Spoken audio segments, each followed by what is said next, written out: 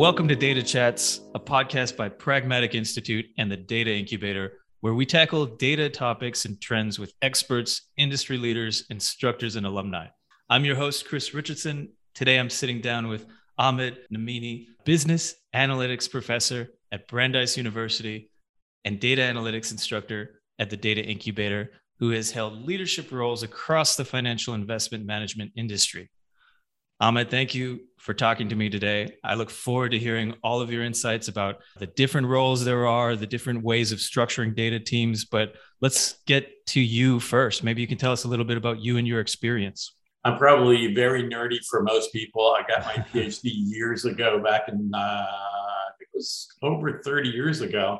And it was in a field known as computational mechanics, which is a way of modeling engineering processes on a computer. So from that, I did that. I was a professor. I eventually went into the financial role. I worked on Wall Street, where the whole premise was in finance to build signals to trade upon. All of this was from voluminous amounts of data. You know, the data comes from exchanges, from brokers, and whatever. So I realized very early, I have to get on top of all of these types of data, and then to discern a story about that data. So the bottom line is I eventually did that for about 15 years. And then my wife was tired of me not being home. So I was told to go become a professor somewhere so that I could actually have time for the children and her. So now that I've done that, I think she wants me to go back to like Wall Street. No, I'm just kidding. Well, yeah. So it's great that you have diverse experience, right? You have the business experience of Wall Street. You also have the academic experience of earning a PhD and teaching as well. So, you know, you've seen a lot of different data landscapes. Maybe you can say a little bit about the different ones that you've seen. So maybe there's a similarity, maybe there's differences. Obviously, it depends on the sort of industry you're talking about, but maybe you can give us a big picture view of what the data landscape might look like in terms of who works where or how things are set up. Absolutely. What you find out is data is being produced everywhere at all times under so many different conditions. If you are a social media company, you have the user interaction, how people interact with your site. You may actually be in the advertisement field and you want to figure out, well, how are people interacting? What are they buying? What are they returning possibly? What are they browsing? All of this is being captured. I mean, you know, whether that's good or bad, you are getting a personalized view into what you could buy. From my background, it was mainly in finance, and finance is very much geared towards, here are all of the stock market quotes. Here, I was predominantly in fixed incomes. It was like bond prices, credit default swaps, mortgage-backed securities. And the bottom line is these are being traded. There are analyst reports. There are, let's say, news that will affect it at the government level or institution advisement. All of this is data. And it could be textual. It could be a number. It could be a spike in prices that you're always trying to tell the story and figure out what, like we call in finance, a signal. And that signal means, in the end, some kind of action, whether you buy or sell or hold or hedge against some uncertainty, which has now occurred. So what I like to always say is, tell the story of your data and then figure out what are the action items. And sometimes there are no action items because you're not sure, you know, you're uncertain. But it's finally gotten what I would say is the notoriety, because most corporations, most entities believe that the data is the information flow that makes them do the best in terms of a decision-making process. Yeah, I like how you say that too, because I'm an instructional designer. I've been working on this course for Pragmatic called Business-Driven Data Analysis. And the crux of that whole course, it's an 8-week course. And we're talking really about taking data, taking information, taking signal, and creating actionable insights, which is not an easy thing to do, especially in a business context. Absolutely. Absolutely. The one thing about business leaders in general that have to make this actionable items is if they truly understand what the data is and what it is and what it is not. Just because you have data, there could be a lot of things like noise. These are things that are just not important, but it's there. Two is that how you massage that data to put into a framework in an operational sense at your firm is very important too. For instance, in finance, if the data is stale and old, it has no meaning whatsoever. Even though you captured it correctly, whatever. I remember on Wall Street, we would get on tick data in an algorithmic trading, something like 2 terabytes of data per day. By the time you analyze it and was able to make a decision on what to do, the opportunity was already lost. So what's the point? Now, you can view it in terms of trying to predict in a regime type way. What I've seen in the past is a good way to predict what I may see in the future. That kind of stuff works. In business, you have to be able to understand, let's say, your audience, your operations, whatever that you do. And the data is a proxy for giving you something to measure and understand what you can manage. Like there's an old adage in business schools, you can only manage what you can measure. I think that's a very, very, very important concept. Yeah. And there's so many ways to do that and to arrange teams that do that. So I'd like it if you could maybe, start to fill in the blanks of where, if you were putting people together to make an ideal data team for a general business, what kind of roles, what kind of responsibilities would you be looking at? What are the main ones? Yeah, great question. I honestly believe there's 3 forms. One is a data engineer, one's a data analyst, and one's a data scientist. Unfortunately, they all are very generic terms, so everyone's different, but an engineer, a data engineer, that's the person, the group of people that are trying to make sure that the information flow is happening. So they're typically software development types. They build what's called data pipelines, where they know they got to get the data from that source. It comes into my corporation. I then have to clean it. If something is missing, I impute some kind of data into it.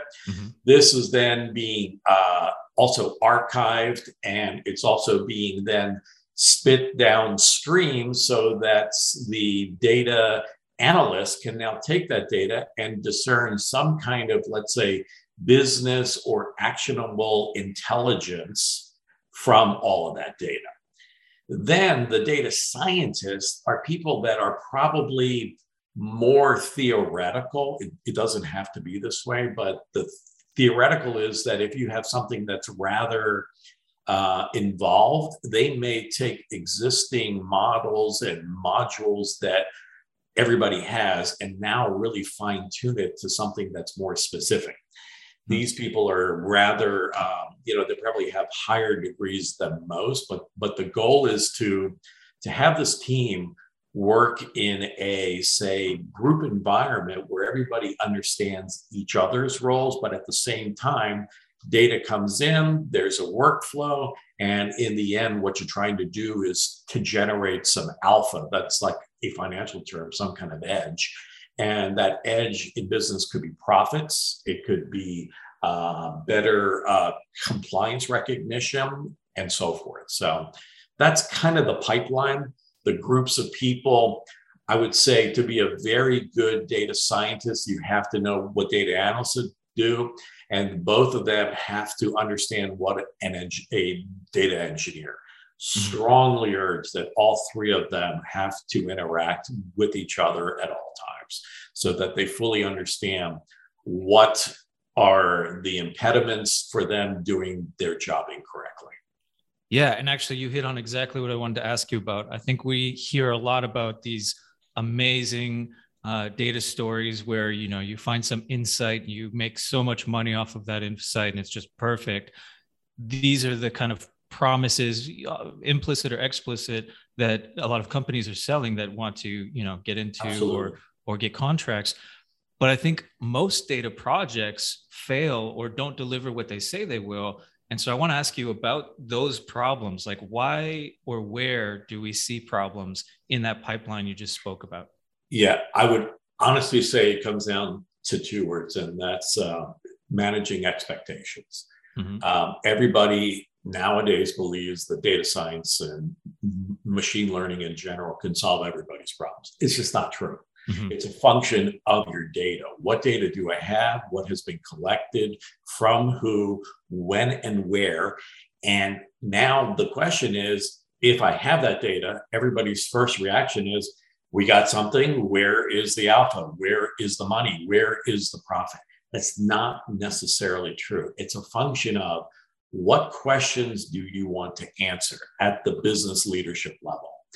And then does the data exist to answer those questions? And once I get a certain answer, does that make sense? But more importantly, and this is something a lot of people fail to realize, what is the operational aspect of making this work? So not only do I have a report that comes in every day, or I can now do some scenario type analysis and see if I do this or that, it's not that easy. And the expectations is the key. And I'm sure that business leaders are like, hey, we just have to do this, and this is going to solve all of our problems. But it's really more than that. It's doing a deep dive into what the data is, what story is it telling me, and based upon the expectation of a business leader, can I make some alpha, some kind of profit from this insight? And if the answer is yes, then it is utopian. It's perfect because now you've invested, you're getting the right kind of metrics. And when you realize and implement that, you're actually making money. That's perfect. Unfortunately, it's not true. The other big problem, and I'm sorry to be so long-winded, but the other big problem is that it's not easy to formulate and communicate between business leaders that are thinking about the business and the data science pipeline that I spoke about earlier, because sometimes they don't talk the same language. And, one thing that I would strongly urge is that the data pipeline people work with the business, and the business people work with the data science pipeline people, because they have to understand each other. Data people should understand the business domain knowledge. If you're in finance, you got to understand finance. If you're in insurance, you got to understand insurance. If you're in marketing, you got to understand marketing. While the other group should say, what does data science can do and what can it not do? So it's like you just got to find a way to understand each other's goals, constraints, problems, and what they are good at. Yeah. And, as someone with a lot of experience in academia, there's been this trend both in industry and in training to at the same time, you hyper specialize because knowledge is, the domains that you need are so complex that you get a lot of people with super specific degrees or educations. Yeah. But then there's also this problem that people don't understand each other then. And so ideally you have a broad range of interdisciplinary knowledge. Have you seen ways in which people can work to achieve those things? Like, what advice might you have? Because I think a lot of people are coming in with very specific scientific degrees, don't speak the business language, and vice versa. How do you do that without spending your time getting 10 degrees or something? Yeah, I really think the bottom line is that you got to have a culture that kind of wants to breed that kind of interaction.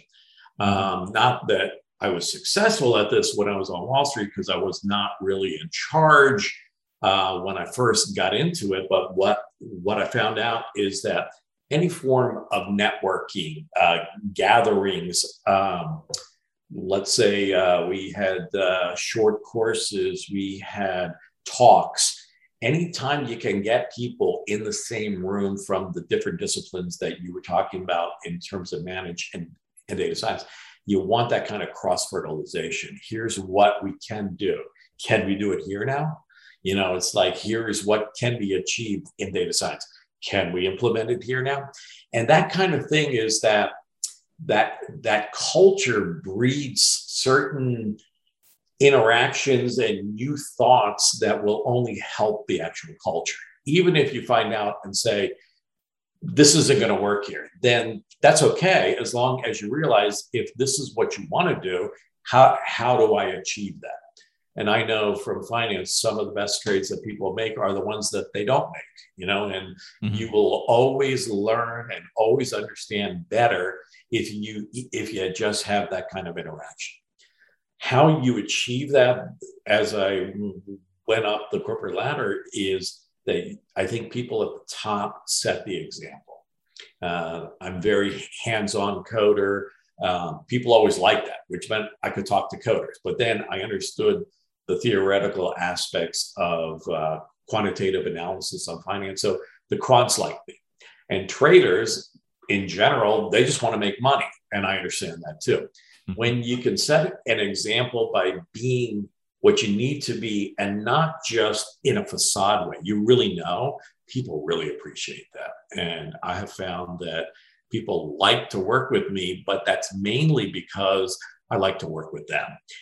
And some people at very large corporations, they just don't have the time. And that's always like a concern. Very good people that would love to do it, they just don't have the time. So I don't know if I have the answer, but I would say that developing the culture that breeds that kind of interaction is the key. Yeah, that's really helpful. And I want to take a step back from that and think about, if you are part of an organization, part of maybe like a hiring team, a hiring committee, and you want to create a data culture, maybe it's not there, maybe you have one or two people, but you're really looking to grow it. What kind of things would you recommend looking for? Because I think the temptation is, okay, I just heard what Ahmed said. We got to get a data engineer, we got to get a data analyst, and we got to get a data scientist. But obviously, those are too generic, and you won't necessarily get the people you actually want, but you will get someone with that title or with that experience. So how do you make it somebody you actually want, to somebody who's actually going to serve the organization really well? It's a great question. I personally think that the skill set is by far. If you are a baseball team, you got to make sure you got people that can hit, field, and pitch, period. So these people in the data science pipeline, they've got to be able to code. They've got to understand statistics and all of the algos that you could use in machine learning. And then because of this, you've also got to have the infrastructure. Like we have the computing facilities, we have the ability for you to go and retrain yourself on certain things. By far, the most important one is you got to then have somebody that you hire that's got natural curiosity. Because if you're just stagnant in your field, and these are the types of skill sets that are constantly changing for the better, you need that kind of like champion of, I'm not satisfied with what I know now. There's always going to be something new. Technology in general, machine learning in particular, in the past 5 or 10 years, it's constantly changing. You need someone to be on top of that. Just as important. So if you can pass those like skill sets, do I want to work with you? And HR departments are fantastic all over the country trying to figure out what type of HR, let's say, processes to vet the actual candidate. Mm-hmm. In general, a lot of foreign-born people are, they don't understand the American way yet. They're getting better all the time. Here at Brandeis, I spent a lot of time just to make sure that people understand this is how you work in an American corporation, some kind of entity. Then third is, with regards to that, is that they understand what they have to do. And that really comes down to the employer really being able to espouse what they want. And I know we have job descriptions in general, and they kind of give that sense, but I think it's more specific. I think sometimes it's very generic. Mm-hmm. And let's say an HR department or even your project team manager, they may not fully understand the subtleties of what you're looking for. You want somebody that walks on water, is a great guy to be with, or gal, sorry. And I think the bottom line is that you've got to find somebody that can walk on water, is very sociable and understands, got this natural curiosity, but at the same time fully appreciates what data science is and what it's not. And it's not the utopian, but it's pretty good right now. It's like it's got a lot of real traction because it's producing results. And I think anybody worth their weight in gold should jump at the opportunity to always learn and always do better at what they know and what they don't know, and to get a lot better in the ability to instruct and help the business do a better job for themselves. Yeah, I mean, I think that is such an important thing to recognize, is that there are these sort of generic skill sets, like taking in data, cleaning it, analyzing it, sharing or presenting it. But then there are sort of implicit skill sets. I wonder if you could speak a little more to that. Like, are there things that don't get necessarily into the job call or the posting, but that are often things that you need to know? So if you were coming from somewhere else, you wouldn't know it, but you need to know it. Yeah, I honestly believe that business domain knowledge is like the key. Just because I'm a data scientist or a data engineer or a data analyst, it doesn't mean I can divorce myself from the concept of what is this corporation trying to do? We're trying to sell as many widgets as like possible. What is a widget? How is it manufactured? How do we know that like the quality is there? You've got to put yourself in that role. You're never going to be as good as the person in the business, but that's okay, because you're working with these people, you're interacting with these people, and you should have some dialogue and say, hey, I got this result. Does that make sense? And you're like, yeah, that makes sense. Okay. So it's got to be that kind of feedback, that biofeedback, where I'm learning from them and they're like teaching me, and they're learning from me and I'm teaching them. And when you have that, I think you're building that culture and you're getting a better product. Now, that's a lot easier said than done, but at the same time, that's what you have to strive for. Yeah, well, I love what you said about creating and fostering a learning culture, because you need to adapt, you need to continue learning. How do you do that when, I mean, it's funny, just, you mentioned wanting somebody who walks on water, somebody who's amazing, who's super qualified. But part of learning is to accept that I don't know things. I'm vulnerable because, I have imperfect knowledge at best, and I want to grow. So like there's an inherent need to accept your vulnerability and your lack of knowledge, but also you want to show that you walk on water maybe. So how do you balance those things? Yeah, I mean, I honestly think that honesty is the best policy. I think any company fully appreciates that nobody really walks on water.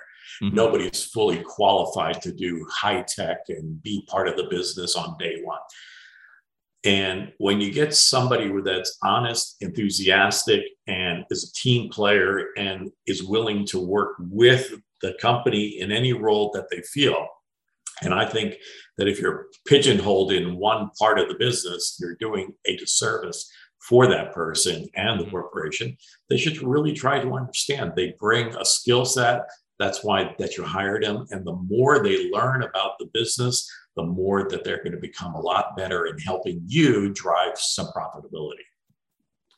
Yeah. So it seems like, if I'm understanding you correctly, you want to be able to share as much of the big picture with people as you can and have a dialogue about that. Right. Absolutely agree. And, things like corporate statements mean absolutely nothing or very minimal to most people. So you can't talk in the language of the business or the financial analyst type. You got to talk them in terms of what can data tell me and how does that affect how my business is going to operationally be run, or decision-making processes can be consumed and used to make much better, higher profitability type of decisions. And I don't know if I know all of the answers, but at the same time, everyone is different. I know in finance, the key is to have groups coming together from different roles and you foster that kind of interaction through events, and just it turns into a daily occurrence at work. We meet in the morning and go, well, that didn't work yesterday, so let's do better. Or you find out that was great. Is this going to be sustainable? And just so forth. So it's all about setting goals, setting processes to get the right people there, and then to foster that kind of, I don't want to use the word incubation, that's not the right word, but some kind of, you just want that to become part of the culture. You want that to be something that nobody even thinks about. They just do it. I help you. What do you need from me? Period. Yeah, I think that's obviously such an important aspect that seems, if it's done well, seems natural, but it takes a lot of thought, a lot of planning and practice. How, if you were to take a team that is good and try to make them put in a process or alter certain things so that they become amazing, they become far better than good, what kinds of things might you be able to do to that team, whether it's cultural or whether it's in terms of hiring new roles? Where have you seen, or what advice might you have for companies that have a decent data team, but they could make it so much better by making these changes? Yeah, I mean, being from finance, and the salary structures are that you get a base and then a bonus. I mean, that always works because if you do well, then you're going to make money, and there's more people share in that. The thing about finance is it's also driven by your P&L. If you make money, then you must be good. I think that's probably not a good mandate for most corporations. It should be more like, are you contributing to the overall scheme of making profitability? And the reason why I gave that finance analogy is that there's a group of 4 or 10 people that are in charge of a certain asset class. If they make money, a lot of money, they must be good. So what you measure and how you understand who are the contributors or not, it's very hard. I'm not saying it's political, but it's got to be such that the politics doesn't matter. You got to produce. People love to be incentivized and also congratulated for a job well done. And if they're not doing a job well done, then do they need something to actually help them do a better job? More resources, more training, whatever it is. But I think that kind of honest assessment in general, I hope I'm not being naive in this, but I think the honest assessment is something that people should really welcome. Every time that I had a review, I loved it because it made me feel like, here's where I was good and here's where I was bad. What do I got to do now to help myself better? But in the end, like your program at Pragmatic is fantastic because in the end, you got to have the skills. You cannot play in this game unless you have the skills. And skills of being a data engineer or a data scientist or a data analyst. I think that's like a given. And you'll also find out that in groups, people will learn from each other, especially in skills, like, oh, I didn't know that you could do that. Can you show me how? That happens all the time. Yeah, it's interesting because maybe finance is a different beast when it comes to risk and taking risk, which is related to vulnerability, but also a little different, right? Because I think in a lot of companies, depending on where they are, they'll encourage risk because that will lead to innovation.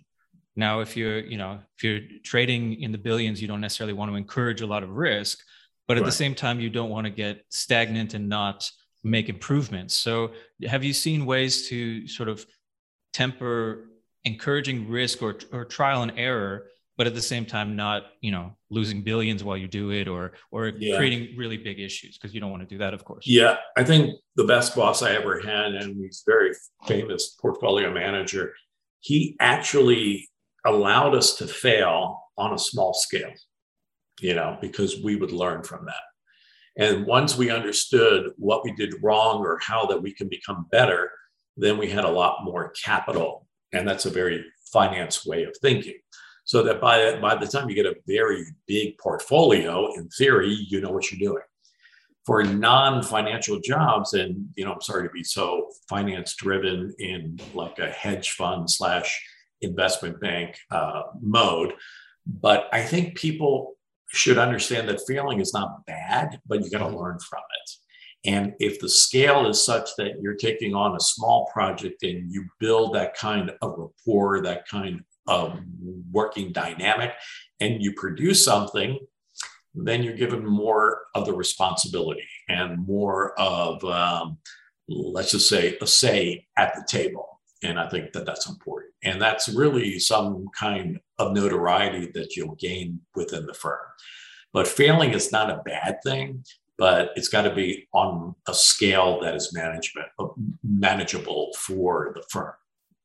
Mm-hmm. Yeah. Have you seen it work well? Like we hear phrases like, fail better, the famous, aphorism, the idea that you learn from failure. I think a lot of people will say like, yeah, that's a good idea. But then when they see it, they don't actually learn. They either don't learn from it, they try to hide it because, they don't want that in their review or whatever. And then managers also don't want to have people who fail, even though they might say they encourage it. So how can you actually put that into practice? I personally, that's a great comment, by the way.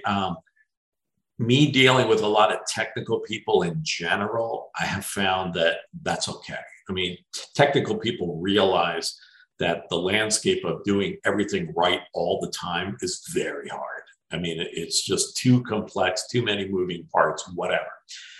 So I don't really have I'm not sure that I have the background to actually tell you the right answer or even give you a plausible answer, but I honestly believe that people are worth, like the people that are like the modest people that understand what they're also not, seem to be the people that I would gravitate towards, because nobody is perfect. And failure, the old Apollo 11 is not an option.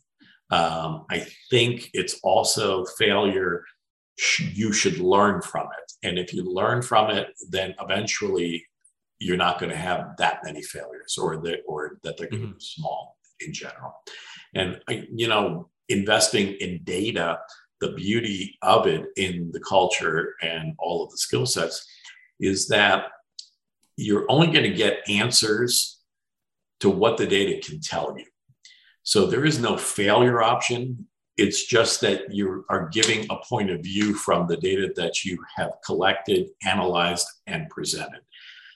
That in general can be used then by the decision makers. And the more you give them those kinds of options, the better they can do their job.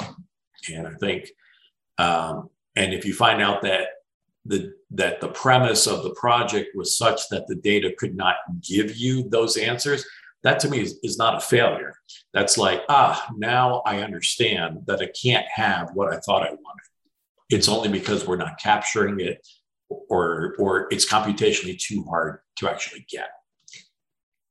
Yeah. I don't view that as a failure. Yeah, and that's interesting, because that's what I've heard as well in doing research and talking to people, is that always happens, but people don't necessarily know how to express that, how to talk about it, how to learn from it, because that's often not emphasized or taught. You don't usually learn those skills explicitly. You have to learn from practice. Right. I always tell everybody that there's no shame in failing, but there is shame in failing and not really learning from it. So that's kind of the synopsis of that.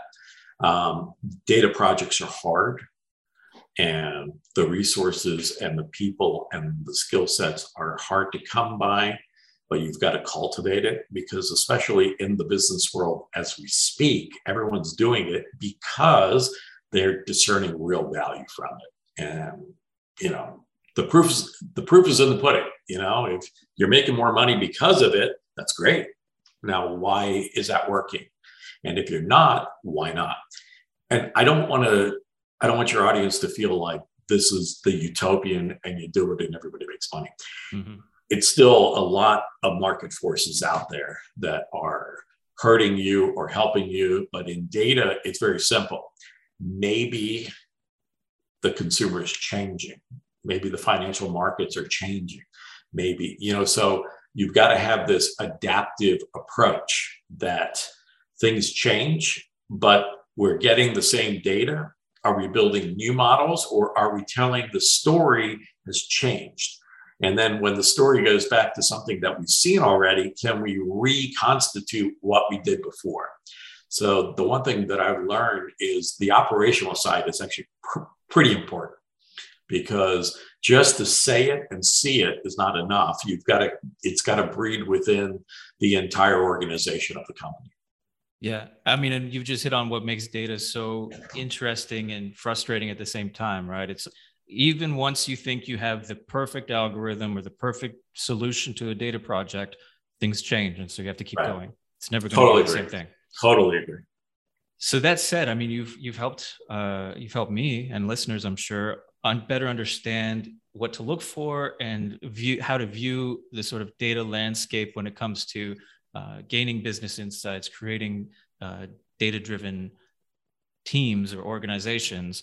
Is there anything you think we might not have addressed, or anything that people might not know that they should about creating teams, working with teams, organizing teams within the business context?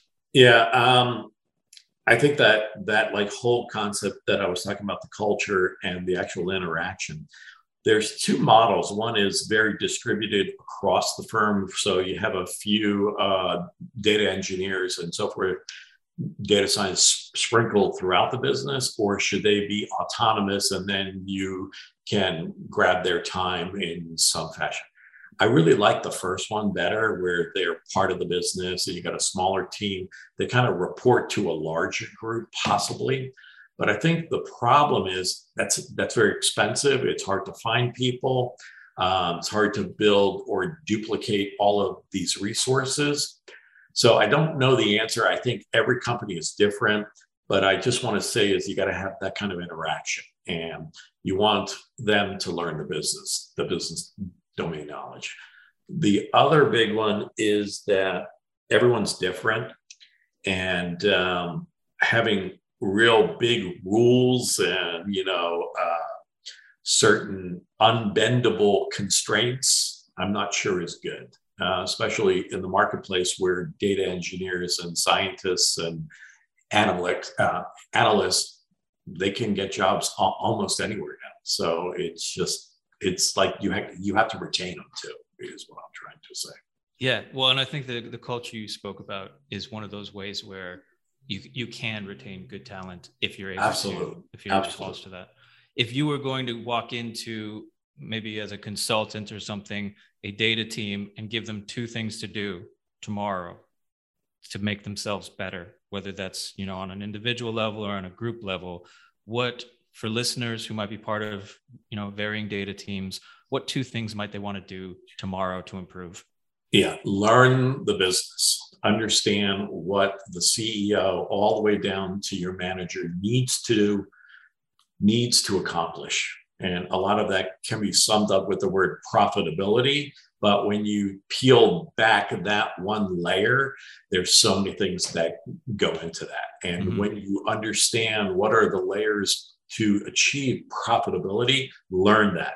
Then two is ask questions and try to understand and propose like new ways of using data that can help you. Perfect. I think that's a good challenge for people to see if and when they can do that, because these are, as you said, they're changing the way that we collaborate, the way that we do things.